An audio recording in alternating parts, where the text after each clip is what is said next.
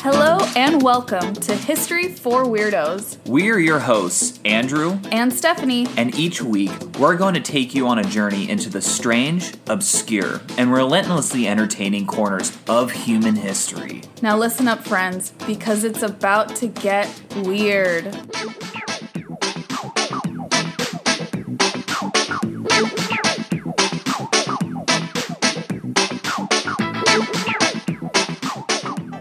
Welcome back to episode 74 of History for Weirdos. And we're glad to be back, especially with the good news. Yes, if you follow us on Instagram, then you already know we hit 1 million downloads. Yes! That's incredible, and that's thanks to you all. Yeah, I can't believe it's actually happened. I mean, when we first set up to do the History for Weirdos podcast, I don't even think that was in my wildest imagination something that we could ever achieve. No, not at all. I remember listening to a podcast that someone had with their best friend and thinking to myself, oh, I want to have a podcast with my best friend, and that just happens to be you, and that was the most I thought about it. I never thought we'd have 1 million downloads. Yeah, me neither. I mean, I remember just at one point, I think in the beginning is if we have more than 10 people listening to this, then I'm really stoked. Mm-hmm. Exactly. Yeah. And again, I said if you follow us on Instagram, you already know because we took some photos to commemorate and celebrate this milestone. So if you don't follow us on Instagram, you could go check that out at History for Weirdos. And before Andrew gets into his episode for this week, I wanted to share a little bit about the location where we took those photos. So tell me, babe, you found this, right? Yeah. Originally? I was familiar with the house, I had driven by it, but you were looking for cool historic sites in LA. Yeah, I was just Google searching and I found a lot. But I was oh, you need a permit to be here. Yes. This just looks too inaccessible, way too far, and things like that. And I saw this house and I was like, oh my God, this looks like it's from a set. But it's a real residential house. And then I know a little bit about it, but I don't want to steal your thunder, okay. So you go into it. Well, the house is called the Spadina House, or it's also known as the Witch's House. Yes. Which is a storybook-style house in Beverly Hills. And like Andrew said, it is a personal residence, but looking at the house, you would never guess. Right. And that's because you are totally right. It used to be a movie set prop, I guess, a prop house. Yeah. It was in Culver City, which is closer to where we are. Mm-hmm. In 1920 or 1921, I think it said it was built. And it was used for silent films. It's so cool. I know. Including a Hansel and Gretel film. Which totally fits the vibe. It fits the vibe. It looks like a witch in a Hansel and Gretel type stories house. Yeah. And also, let's point out the fact that that house is over 100 years old now. It's over 100 years old. It's pretty cool. I don't know how. So in 1934, they put it on a truck and moved it to Beverly Hills. It's so how wild. did they do that? You don't do that anymore. Sometimes you see them on the highway, those really, dilapidated houses, but every blue moon. I've never seen that actually. Yeah, I haven't seen it in over 10 years at least. Can you imagine driving in LA and you see a witch's house in a truck? To be honest, that wouldn't surprise me that much. That's true. It's LA after all. That's a fair point. So ever since it was moved to Beverly Hills, it actually has served as a private residence. So a family called the Spadina family originally purchased the house, which is where it gets its name. So it had the ownership of the Spadina family, and then it looks like they sold that house to another family, I think in the 60s, was my understanding.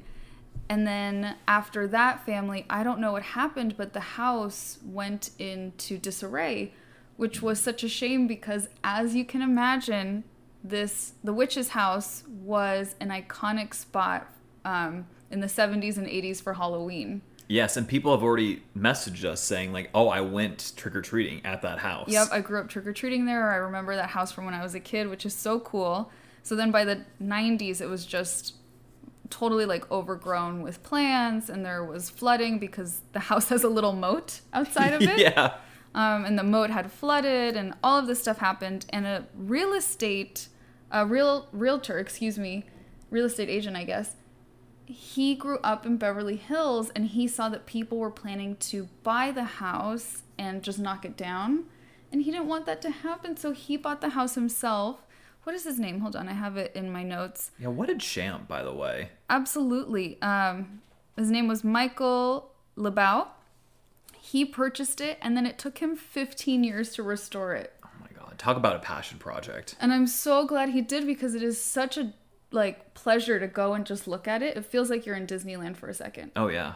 And I saw an interview that he did. I was just kind of reading up on the house, and he said that on Halloween, if he looks outside his window, there's thousands of people outside the house. I could imagine that. He said he has to buy a lot of candy. He even hires private security to help him. Oh my with God. crowd control and with the candy handing out. I don't blame him. Yeah, and Oh, it's yeah. also a very prime location because it's right off that main street, whatever that is, whatever that street name is. Yeah, right in Beverly Hills. It's close to a lot of really cool iconic spots. Yeah. So that's just a little quick rundown on the Spadina house. You can look up photos of the inside of the house as well. So cool. He, again, the owner, he spent a lot of money to make the inside also look kind of like Tim Burton meets Disney house. Oh my God. That sounds so insane. Yes, and then we have our photos from our very professional photo shoot that my 18-year-old brother did with us on Instagram, so you can go check those out there.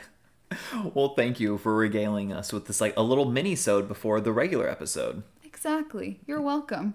And now, Andrew, tell us, what is the story you have for us this week? Well, I just want to preface this. It's going to be a little bit different than, an early 20th century house. Mm-hmm. It's not a witch house story? It is not a witch house story. Okay. This involves geopolitics, so slightly different. Ooh. Slightly different. This sounds like a big deal. So I'm going to preface this episode by saying that the United States and the British Empire during the 18th and 19th centuries were no strangers to conflict with one another. So, of course, there was, the American War for Independence, aka our Revolutionary War, and the War of 1812. I really hope, dear listeners, that you know what those two events are, because they're pretty important. If you don't, this is a good time to pause, pull out Wikipedia, and then you can join us. Yes, exactly. But I want to skip ahead a little bit and talk about a brief conflict in 1859 that had international consequences. Guess what brought about all of this conflict? Well, who's the conflict between? The United States and Great Britain. Okay. Who brought about it? I don't know, probably some old dude. It's not a who, it's actually a what, and it was a dead pig. Oh, okay. But yes, a singular dead pig, not just a bunch of them. The concept of dead pigs? Yeah, not that, just a single dead pig, one of them. I mean, and sometimes just reality is truly stranger than fiction. Tell us more. I'm interested to learn. But before we get into the incident, I feel like I have to do a little backstory because it will really tie everything in together. And without further ado, let's get into it, shall we? Mm-hmm. So, in the first half of the 19th century, there were really important treaties signed that involved the United States, Great Britain, France, Spain, later Mexico, and Russia. Okay. So the most famous of these treaties was undoubtedly the Louisiana Purchase in 1803 between the French Republic and the fledgling American Republic. Mm-hmm.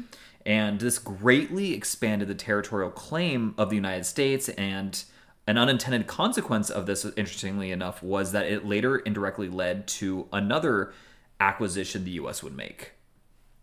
1819 comes around, and the Spanish Empire ceded Florida to the United States under the Adams-Onis Treaty.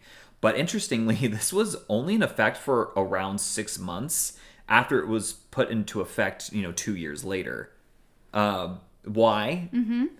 Because Mexico declared independence against Spain, and it was recognized. Oh, okay. Yeah, so it was really no longer Spain's to give. Yeah, that makes sense. And, funny turn of events, but over the next decade or so, the result would stay the same and Florida would remain in American hands. Mm-hmm. And in fact, the Treaty of Limits between the United States and Mexico would be the first agreement between the two new countries. Oh, okay. Yeah, it's kind of interesting. Yeah. So, what a lot of people don't know is that Russia had territorial claims in North America.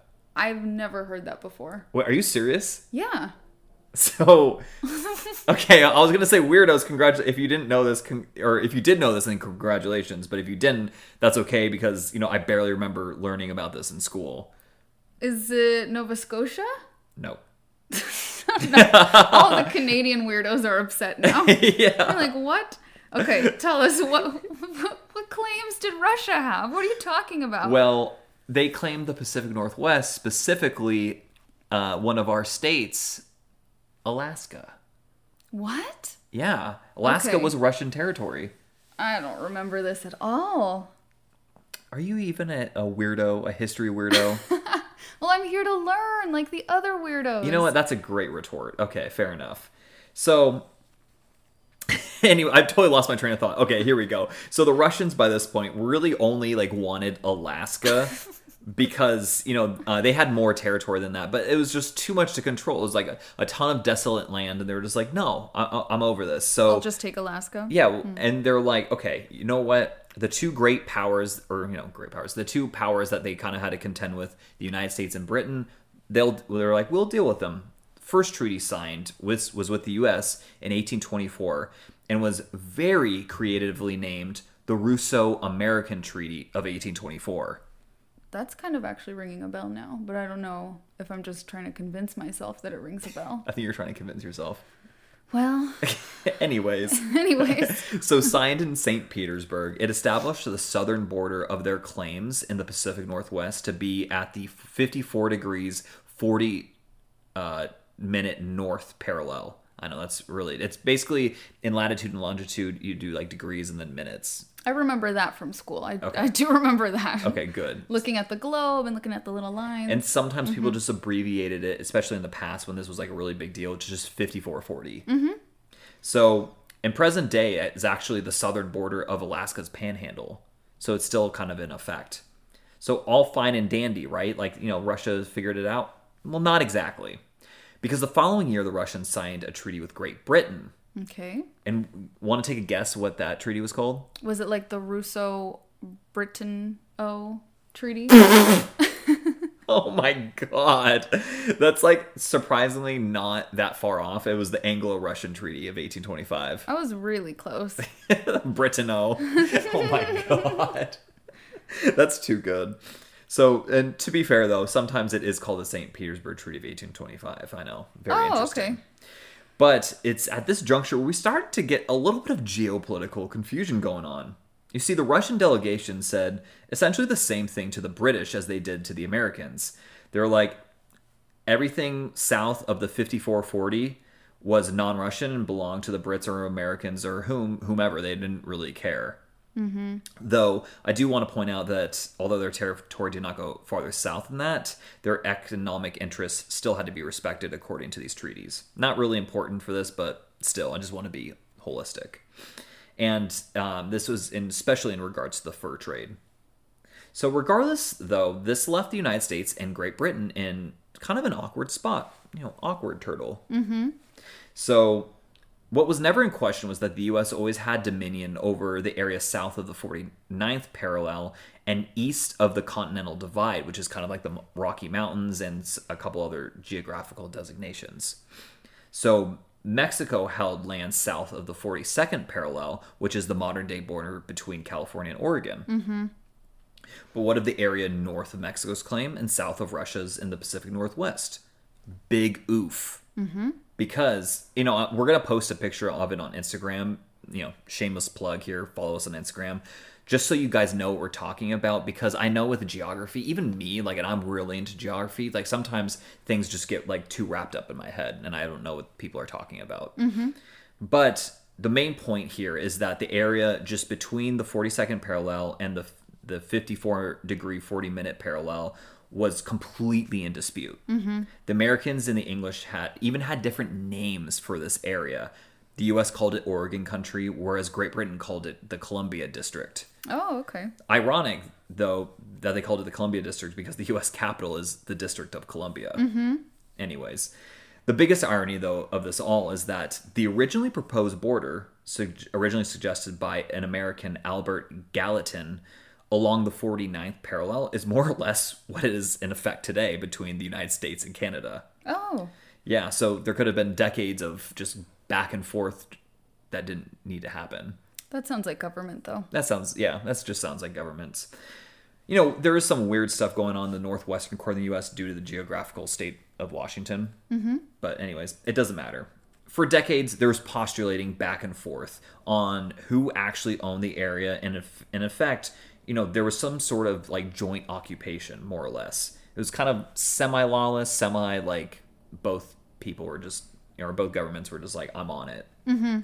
So I'm just going to skip to the good part because like a lot of like the nuances of the back and forth were just honestly too boring to recount. Mm-hmm. So the presidential election of 1844. This was super contentious election as there were significant things going on at this point. So first of all, the U.S. is only about 16 years away from full-blown civil war. Mm-hmm. And slavery was the hot button issue. Mm-hmm. In addition to that, though, the diplomatic annexation of Texas was generally favored because this was what Texas had seceded from or declared independence from Mexico and their own country at this point. And they wanted to be part of the U.S. And that was generally favored, but it was complicated by the issue of slavery. So was the state to be admitted as a slave state or a free state? And that was really contentious during this time in history. Yeah, and I remember learning about this. Spoilers, Texas was admitted as a slave state in the following year. Mm-hmm. And lastly, though, but still very important, there was the looming issue of Oregon country. So interestingly, as the election neared, this issue, especially the issue of like Oregon country, became more of a hot button topic for Americans than even that of Texas. Oh, okay. Yeah. In fact, the Democratic Party's official stance at their national convention was this, and I quote, "That our title to the whole of the territory of Oregon is clear and unquestionable, that no portion of the same ought to be ceded to England or any other power, and that the reoccupation of Oregon and the reannexation of Texas at the earliest practicable period are great American measures." So interesting to see what was, where our values were as a country at that time. Yes, exactly. And the message was very clear. Like Texas and all of Oregon country belong to the U.S., period. Right. Expansion, really asserting ourselves. Exactly. As a power. Mm-hmm. And from a strategic standpoint, their messaging was actually quite brilliant as they unified both sides of their party, both the proponents and opponents of slavery, to like in a move of expansionism. Mm-hmm.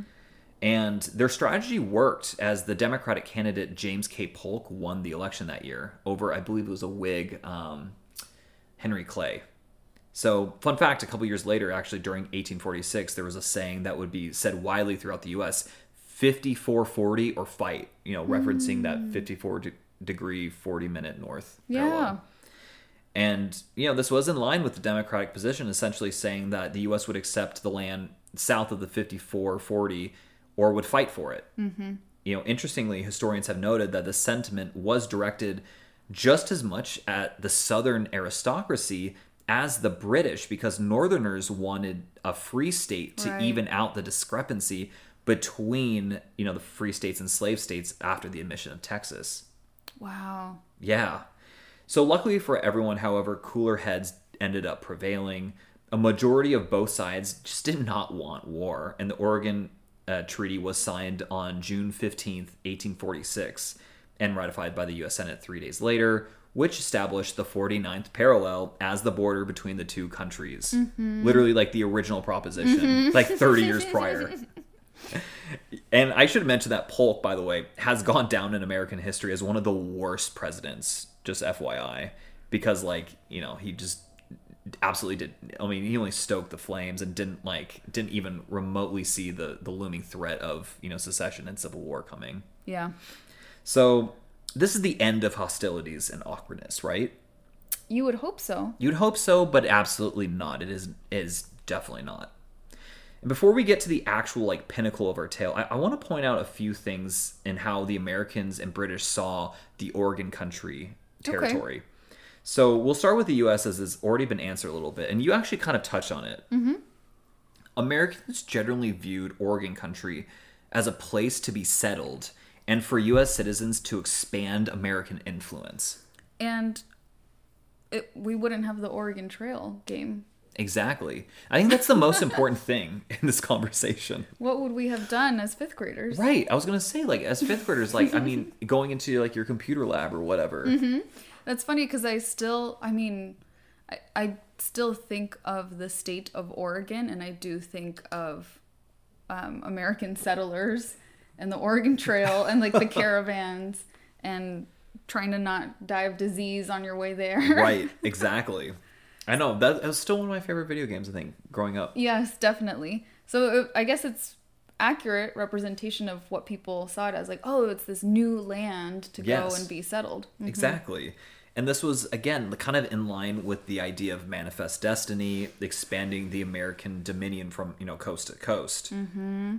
And I will say it is really interesting that this underlying collective consciousness, I guess, of expansionism did, in fact, utilize a very ancient thought practice, like, i.e. the idea of manifesting. Yeah. I think it's very strange, very interesting concept.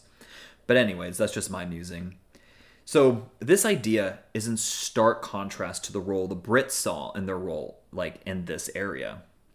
Theirs was very different. They view this as, like, completely mercantilist in nature, like business oriented. They didn't really want permanent settlements. Rather, they were just drawn there solely by their economic interests. The British presence was in fact very singular in their mission and identity. They were there to trade furs by way of the Hudson's Bay Company, and the Royal Navy was simply there just to protect those interests. Like, that's it.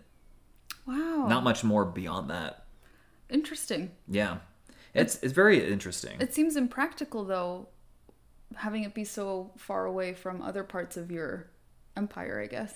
Yeah. Just kind of this island of space. I did see that there was a British admiral who later remarked that, like, he wasn't really in favor of, like, occupation of this area in general because, like, economic interests were dwindling. Mm-hmm. So... And it's also obviously just such a shame that either side was perceiving this as, like, something for the taking when obviously there were already people who had been living there for thousands of years. Yeah, and that's just being totally disregarded in this absolutely international debate. Oh, definitely.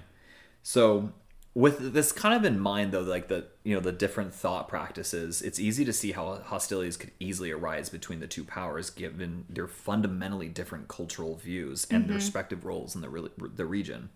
Big egos. Huge egos. Huge. So now, funny enough, there was still some ambiguity with the border situation. This time, however, the only, quote-unquote land that was in dispute was actually in the form of a few islands that were just south of the 49th parallel between Vancouver Island to the west, owned by the Brits, and the mainland, U.S., to the east. Okay. And again, I mentioned this earlier, there's just that weird kind of geography, like in the sound of Seattle and the channels, like, that are right above it. Yeah. It's just very strange. And again, I'll post a picture of it on Instagram because it's very confusing. Long story short, though, between 1856 and 1857, there was a full-blown commission between the United States and Great Britain to determine who actually owned these islands. Very important question. Very important question. And literally, like, during this, like, year and a half thing, nothing was solved. Oh my gosh. Nothing was solved. They're so annoying. The most important island, being San Juan Island itself, was very lightly populated. So for the time being, there was just kind of this arrangement that both countries seemed fine with. That, like, they would both kind of oversee it and no one would really, they would sweep it under the rug kind of thing. They were like, in the meantime, we'll just share, basically? More or less, yeah. Okay. Like, unofficially. Mm-hmm. Because they both claimed, they were like, the Brits were like, it's mine. And the Americans were like, no, it's mine. And then they're just like, well, okay. We're not going to actively kick you out, though, even though I know it's mine. Exactly. Okay. There were some, like, kind of hilarious exceptions, like one such being that a local American magistrate in the newly formed Washington Territory tried to collect taxes from the Hudson's Bay Company, who had started a sheep farm on San Juan Island named Bellevue. Mm-hmm. And the Hudson's Bay Company presumably told, the tax collector to kick rocks And so that guy came back like on the island like at midnight with a bunch of people, Americans, to hold an auction on like the sheep and rams that were part of the farm. Oh, to like get the taxes. Yeah, basically to like escheat Yeah. in a way. And hilarity ensued as both the boats that they brought were just too small to carry all the livestock back. No, so they're trying to carry all these sheep on these tiny boats. Yeah, and okay, it gets so blown out of proportion that eventually the Secretary of State at the time, William Marcy, like heard about it, and he had to write a very strongly worded letter back to the officials in Washington to just knock it off. Like Let it go. Yeah, let it go. Give the Hudson's Bay Company back their sheep. They're like, look, we know we're claiming it, but they're claiming it too. It's just not worth it. Just stop giving me a headache. Don't start a fight over these sheep. Exactly. Okay. It's like, it's really not worth it. And so now, without further ado, though, we can get to our actual incident. Tell us. Okay. June 15th, 1859, exactly 13 years after the adoption of the Oregon Treaty, a pig wandered onto the property of Lyman Cutler. Okay. So Cutler was one of about 25 Americans who had settled on San Juan Island by this time, and they more or less kind of lived in peace with the Brits on the island. I mean, there weren't that many of them, and it's kind of a big island, so this was all about to change, though, because of a pig. So Cutler found this pig eating some of his potatoes that he was growing, and since, well, this wasn't the first infraction that he's seen this pig eating his potatoes, Cutler shot the pig. Oh. Yeah. Poor little piggy. Well, as it happens, the pig belonged to an employee of the Hudson's Bay Company, an Irishman by the name of Charles Griffin. He also owned several other pigs that he just allowed to roam freely, and He was into free range pigs. he was way ahead of his time. Yeah. So Cutler, being the good neighbor, because again they were on pretty good terms apparently, offered $10 to settle their dispute, which is the equivalent of around $300 today. Oh wow, that's a lot. Like, hey dude, sorry I shot your pig. Here's $300. Yeah, more or less. And Griffin, though, was unsatisfied with the offer, and he demanded $100, which is $3,000 in today's money. That's excessive. Yeah. So this Cutler was like, nah, man, this ain't flying. And he believed, like, because he's like, well, first of all, like, I was just being nice. Like, I didn't have to give you anything because the pig was trespassing on my land. Their altercation led to British authorities threatening to arrest Cutler, who then sought the aid of U.S. military intervention. Oh wow. Yeah, so this escalated really quickly. So this isn't looking good, and it's all because of one damn pig. Yeah. So Captain George Pickett, who would be famous for his role at the Battle of Gettysburg a few years later, was dispatched to the island to help address the situation. Wow. He, along with 66 men, landed on the island and shortly took up their position on the south side of the island.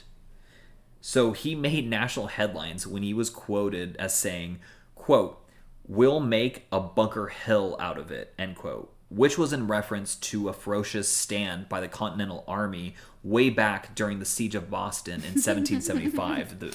Of course, Yeah. very equal situations here. Exactly. Like, he's defending this person's honor because of a pig, Yeah. as opposed to, declaring independence. Yeah. Same thing. Yeah, same thing.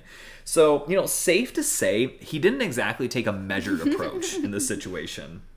The British also responded by sending in troops under the command of Captain Geoffrey Hornby to counter any sort of aggression on the side of the U.S. And they took up residence on the north side of the island. Uh-ohs. Yes.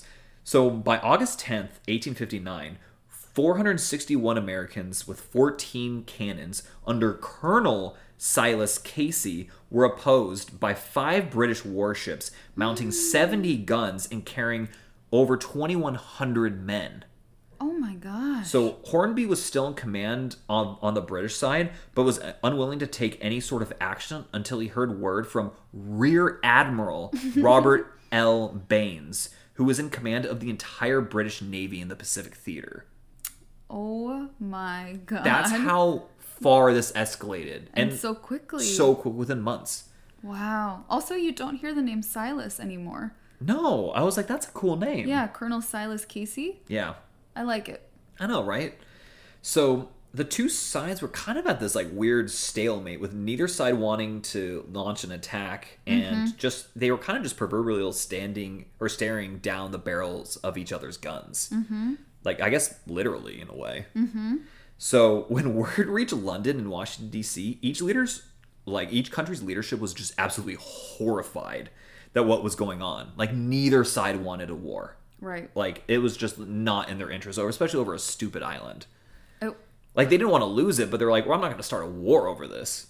over a pig. Over a pig. That's really the root. That's really, yeah. Obviously, the tensions are there for other reasons and recent history reasons for them too.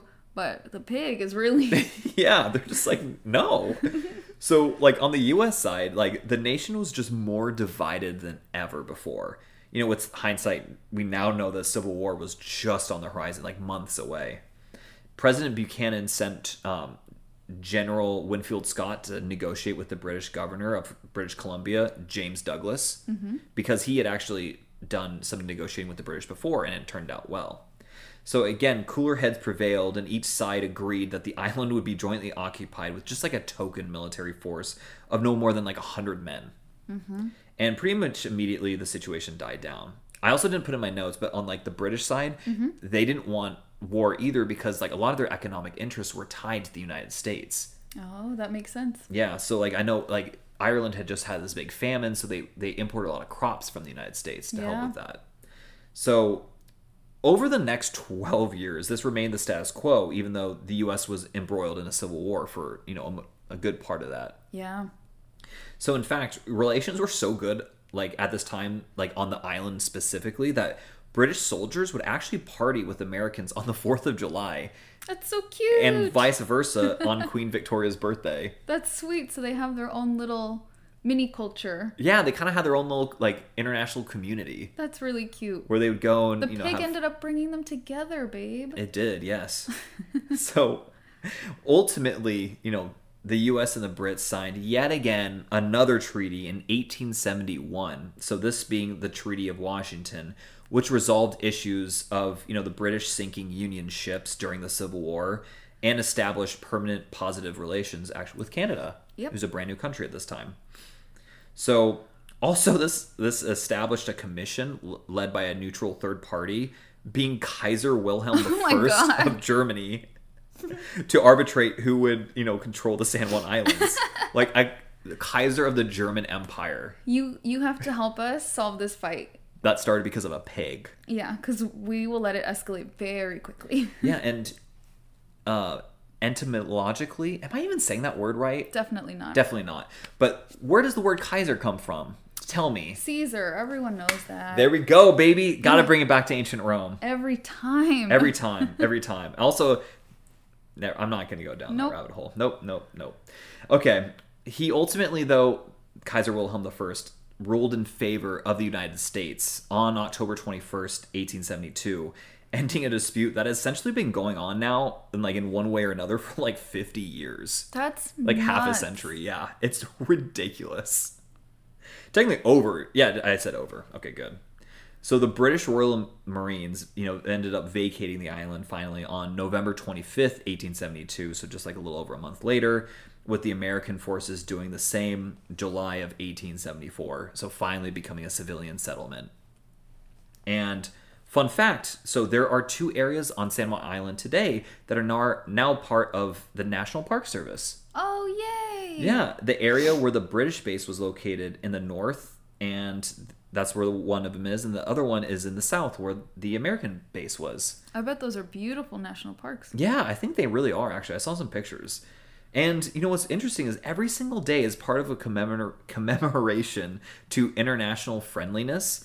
The Union Jack is actually raised in the morning and lowered in the evening over the northern site. What? Yeah. That's and so sweet. Has nothing to do with, like, actual, you know, like, it's not like they don't have any sort of claim to the territory whatsoever, right? It's not like an embassy or anything like that. It's literally just a commemoration. That's really sweet. Yeah, I really like that, actually. And to my knowledge, it's the only place in the U.S. that American officials raise the Union Jack for, you know, non-international relation purposes, but just because. That's a really good point. I wouldn't think anywhere else would. Yeah, and it's any other type of flag. Exactly. Like any other country's flag, it's just the Union Jack from what I know. That's amazing. Yeah, and so see, the pig brought us together. the pig brought us together. And so, ladies and gentlemen, weirdos, that was the Pig War of 1859. Is that what it's known as? That's the what pig it's. war? Yeah, it's a bloodless war, but yeah, it's called the Pig War. It was not bloodless. Oh, I guess there was a pig that died. It started with blood It started with blood and potatoes. and then ended with like partying and the Kaiser of Germany. That's amazing. So yeah, one dude shot a pig and it ended with the Kaiser of the German Empire being like, okay, no. Being called in to help. Yeah. Tell me, where did you hear about this? I've never heard this story. So actually, a listener gave me this idea. Oh, wow. A listener by the name of Maria. I'm not going to give her last name, but she emailed me, and I was planning on doing a different episode this week, and I read her email, and I was like, oh my god, I'm doing this episode. Well, thank you, Maria. Weirdos always have the best recommendations for episodes. Yeah, so you guys, thank you all. You guys are so awesome. And so my sources for this episode are the historylink.org, the National Park Service website, Historic UK, the Canadian Encyclopedia, PBS, and, of course, Wikipedia. That's awesome. Thank Yes. you so much, babe, for telling us the story of the Pig War, The Pig War, indeed. the not bloodless Pig War.